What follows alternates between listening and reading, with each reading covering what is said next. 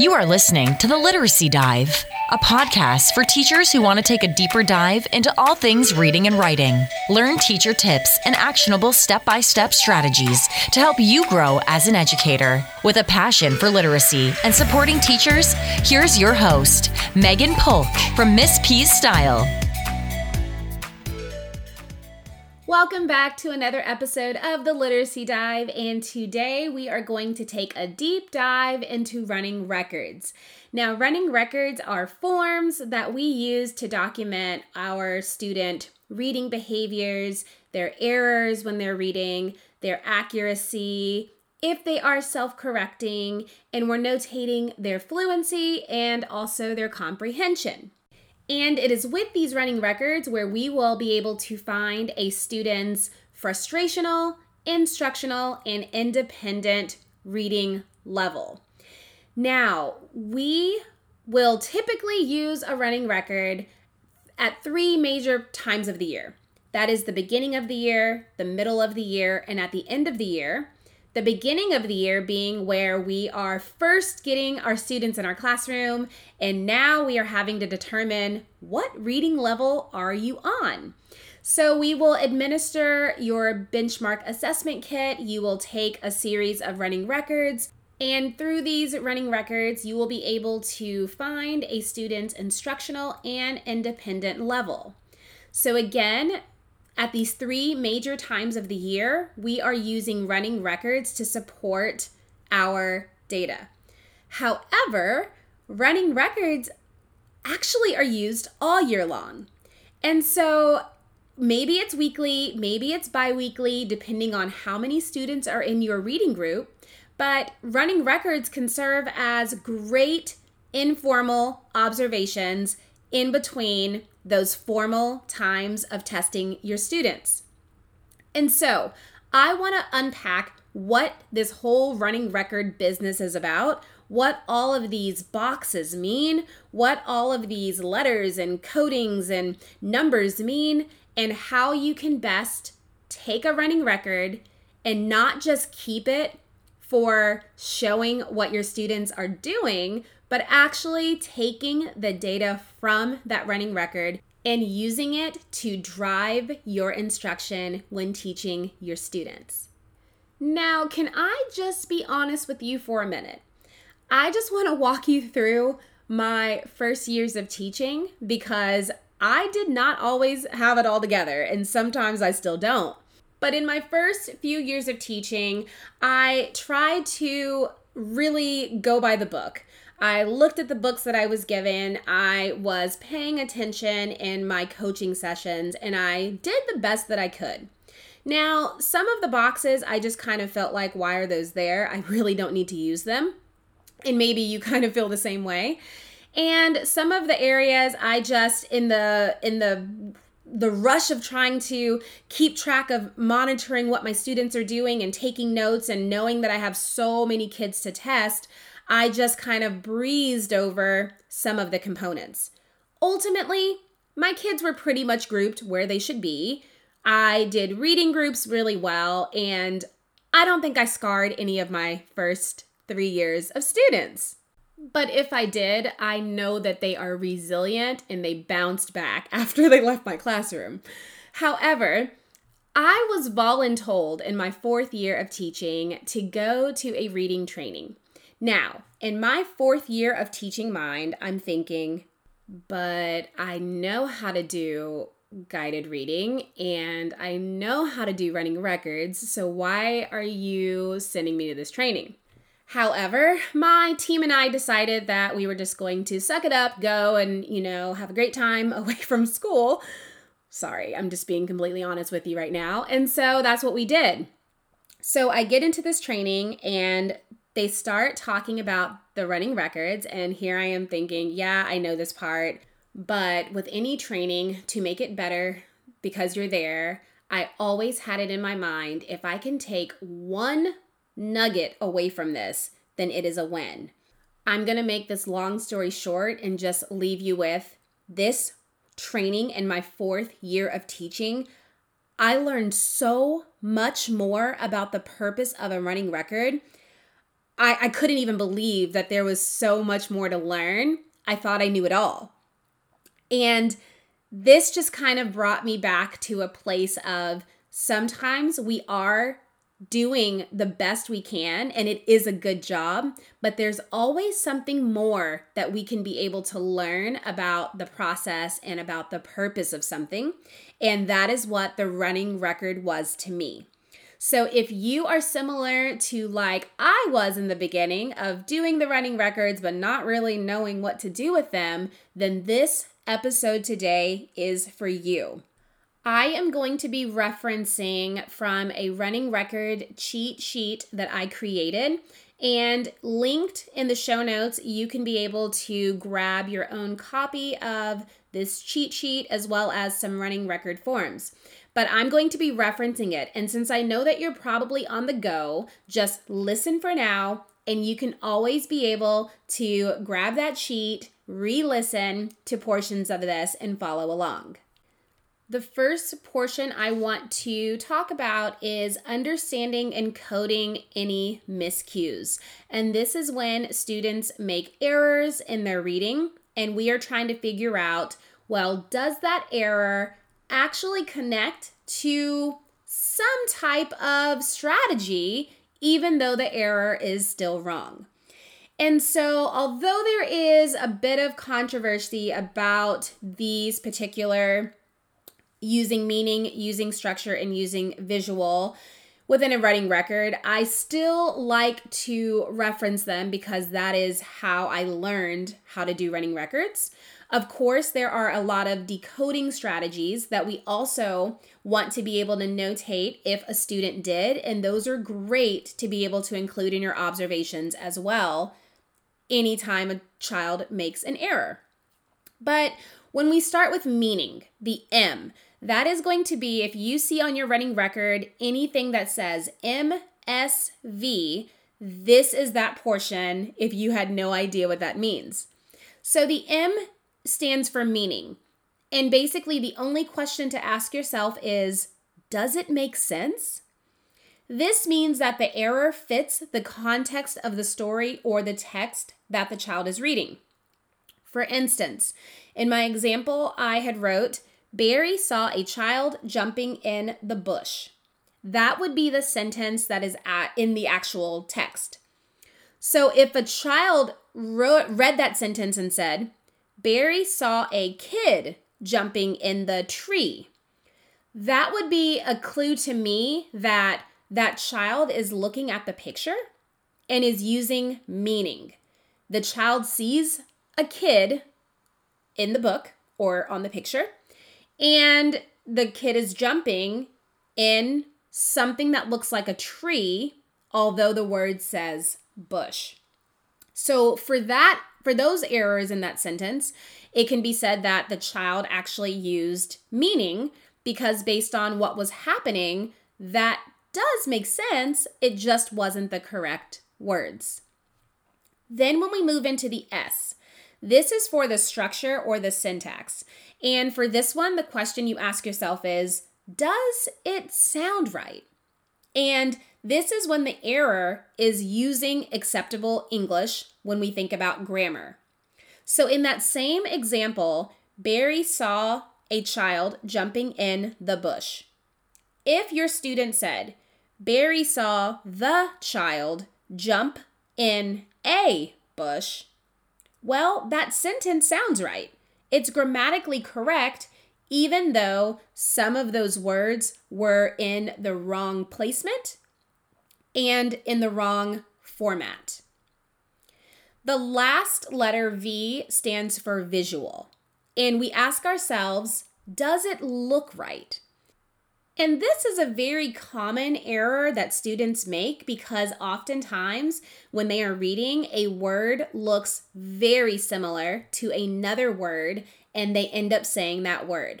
So in this example, Barry saw a child jumping in the bush. For that last word, if the child said bash instead of bush, well, that was off by just one letter. And the B, the S, and the H is in the same placement. And so those words really, really look similar. So we would say that the child made a visual error. Notating these types of errors is really, really important because this is where your teaching instruction and your teaching point will come in. If you are seeing that a child or a few children in your reading group are making the same meaning errors or the same structure, syntax errors, or the same visual errors, this is where your quick mini lesson and teaching point is going to be centered around. So if you are paying attention to the type of errors that your students are making, you are going to be able to design your lesson to teach against those errors and help them to become more aware when they are actually reading text independently. So how do we code these errors? What do these errors mean in the big picture of this running record? So there are a lot of different coding symbols that you are able to use when doing these running records. They are shortcut codes. And ideally, these codes are pretty similar even if you're using different benchmark kits. And so because of that, any teacher or academic specialist or educator should be able to look at a running record and be able to identify different characteristics of a student based on your coding. While there are several codes that you could use, I typically use about the same 8 to 10 codes. And so those are going to be the ones that I will talk about briefly, and going a step farther with understanding which of these errors that the student made, which ones are an actual error or which ones are not counted as an error. I am going to go through a few of the shortcuts and I'm going to group them by which of these shortcut codes is not an error first, and then I will talk about the ones that are errors. So the first coding that is not an error is if the child is accurately reading. That means that the child is getting the words correct. That is not an error. You can notate that with a check mark, or if you prefer, you can leave it without a check mark and you understand yourself that those words are correct. The next coding that is not an error is repetition. There is a code by using a backwards arrow over the words that have been repeated. And if a child says the words correctly and then says those same words again, that is not an error, but you do want to notate that the child did repeat the text because that is something that you can be able to address when you're working one-on-one. Also, a reread is not an error. This is when you are not just repeating a set of words, but you might be rereading it multiple times. Maybe they say the same 4 words and then they go back and reread the whole thing again, and then they go back and reread it a third time. If they are rereading, that is not counted as an error, but you do want to notate how many times that child went back to reread.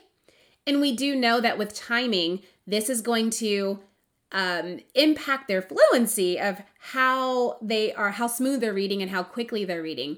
So we definitely want to address that one-on-one with the child.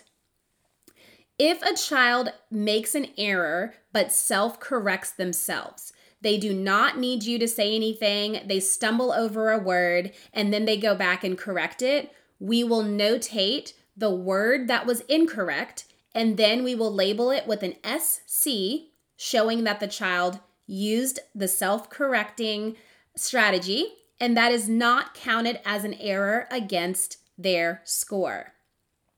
And one of the last ones that I use is an appeal. And this is not an error unless a teacher told results from it. And an appeal is when a student just simply doesn't want to try it. And so if they don't want to try it and you encourage them to just do your best, give it a try, just take it slow, and then they do try it and they get it correct, that is not an error. But you do want to notate that the child appealed that word, but then got it correct. Now let's jump into some of the codes that would result in this being counted as an error. A substitution. This is when a child is reading and they will substitute the word they are supposed to read with a word that may look similar, or maybe it doesn't look similar at all. If they are substituting a word and they continue reading, that is counted as an error. An insertion. This is when a child is reading a text and there is a word that is not on the page, but they might insert something. So if it said, the dog ran, and the child says, the little dog ran, but the word little was not there, that would be counted as an error. Also going along with this is omission. This is when a child does not say a word that is on the page and they just continue reading.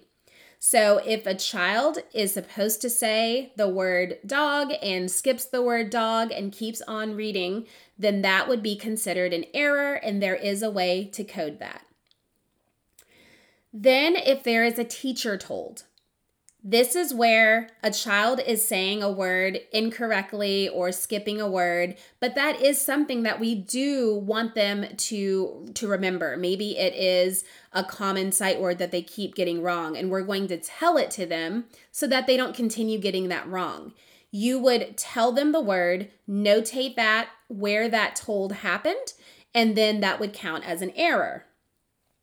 Again, with the appeals, if a student is saying that they don't want to try it and you have encouraged them to try it and they are not wanting to try that word, then you would say that they have appealed, they do not want to try it, and I've told them what the word is, and you would label that with a teacher told, and that would be an error. And the final is a reversal. This is one that students do a lot, and that is when there are two words and they read them out of order. So if it said, no one saw it, maybe they read one, no, saw it. And just depending on how they're seeing the words, if they reverse it and do not make a self-correcting understanding that they made that mistake, then that would be counted as an error as well. There are three main rates that we want to find using the data from these running records. That is the accuracy rate, and that is going to be how accurate your student was in reading the text that they were given. That there is an error rate, and that is going to be looking at the percent, the ratio rather, of how many words they are getting wrong. And then there is a self-correction rate, and this is also a ratio of how many words they are on their own self-correcting. So I'm going to quickly walk through these formulas. And again, if you download this sheet, you will have the formulas right there in front of you. So at any given time when you're doing a running record, you can reference this cheat sheet and you can be able to easily find all of these different rates. To find the accuracy rate, you are going to look at the number of words that were correct. Let's say that a student got 115 words correct. And then you're going to divide that by the total number of words. Let's say that the sample that you had your student read was a total of 120 words. When you divide those two numbers, you are going to get 0.96. That decimal you are going to multiply by 100 to get an accuracy rate of 96% for that section of text. The golden number of words that a child should read to really give them a fair shot at getting a very accurate accuracy rate would be between 100 to 150 words. So if it is a long section of text that you are having them read, using about 150 words is sufficient. If by chance the text that they're reading is less than 100, they should read the entire book or the entire text in order to find the most accurate accuracy rate. This accuracy rate is super important because it is going to give you a glimpse as to how your student is adapting with this text. Is the text too hard? meaning that it's frustrational? Is the text just at the right place for you to instruct them, meaning that it's instructional? There's still some work to do, but it's not too challenging. Or is this level of text way too easy, meaning that they can read it independently and there is not much work for them to do? Finding the accuracy rate is going to give you a lot of insight into what you need to do in terms of grouping your students by level. Also, you want to pay attention to what level that student is on, because the percentages for what would deem a student as instructional, independent, or frustrational will change slightly depending on if the text is considered more primary versus if the text is a bit more complex. Now let's find the error rate. So to find the error rate, the formula is taking the number of total words and dividing that by the number of student errors, and then you will derive at a number. So let's use the same example.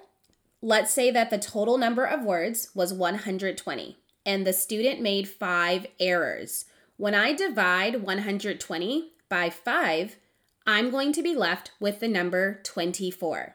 So we would write the error rate as a ratio, 1:24. And this is just a way to say that 1 out of every 24 words, the child is making an error. The last rate that is worth really paying attention to is finding the self-correction rate.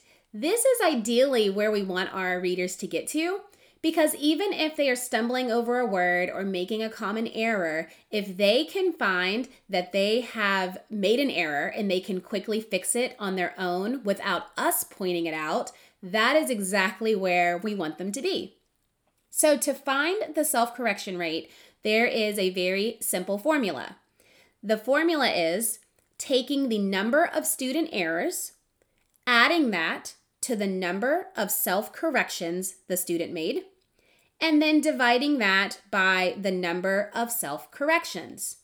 So using the previous example, let's say that the student had 5 errors, but the student also had 3 self-corrections to those errors. We would do 5 plus 3, which equals 8, and we are going to divide that by 3, which is the total number of self-corrections. Then we're going to get to the number 2.67. So similar to error rate, we would write the self-correction rate by way of a ratio. And the ratio would be stated 1:2.67, basically stating that for every 2 to 3 errors, the child is making a self-correction. So can you see how much exciting information you can gain by listening to your students read and tracking this information? All of these are key components that are going to help move your guided reading groups forward, which are then going to help move your students forward. You are going to be able to intentionally plan for your groups, know exactly what your students are doing from the inside out, and be able to know what targets you can set for each of them and watch those different habits improve. It's also really important for you to be taking really detailed observations and including those notes on the bottom of your running record score sheet. This is going to be that whenever you have all of these sheets at the end of a day and you are trying to look at the student data and be able to figure out your best grouping scenarios by looking at some of your notes, if students have similar characteristics or similar reading behaviors, they might be great candidates to be placed into a reading group together. So the more that you can write down, and don't rely on your brain. I'm telling you from firsthand experience, do not rely on you remembering what the student did, because as you're listening to 20 different students, you are going to get confused. So take the time to write down anything that sticks out, whether your student is using their finger to read, whether they are reading at a slower fluency rate, whether they are using the pictures way more than what they probably should be using them for.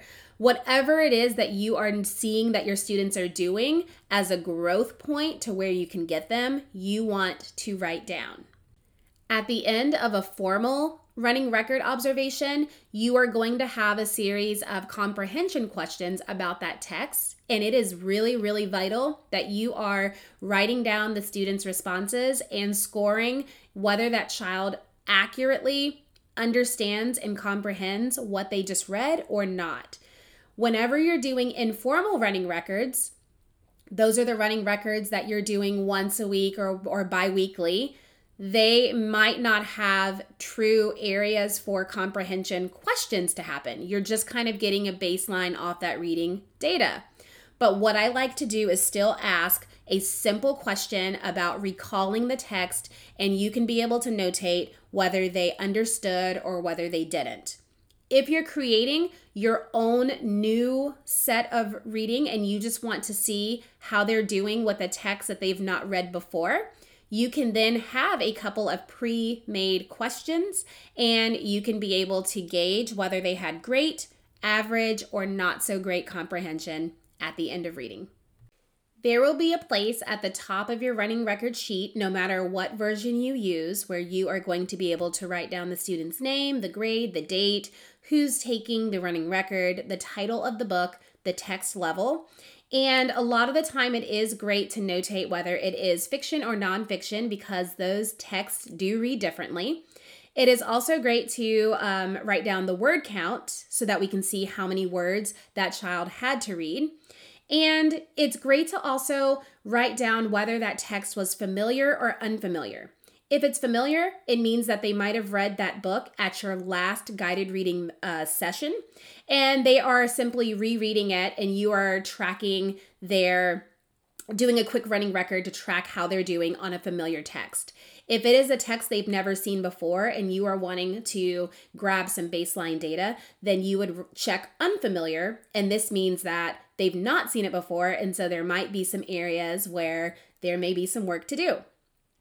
There will also be a space where you can write down how many errors, self-corrections, and a place for the accuracy rate, just so that you can have it in one area to quickly be able to see and pull for whatever your needs are. You are also going to be able to notate somewhere in that box whether it is independent, instructional, or frustrational based on the percentage of accuracy. The last little piece that you do want to just always keep in your mind is the fluency. How does that child sound when reading?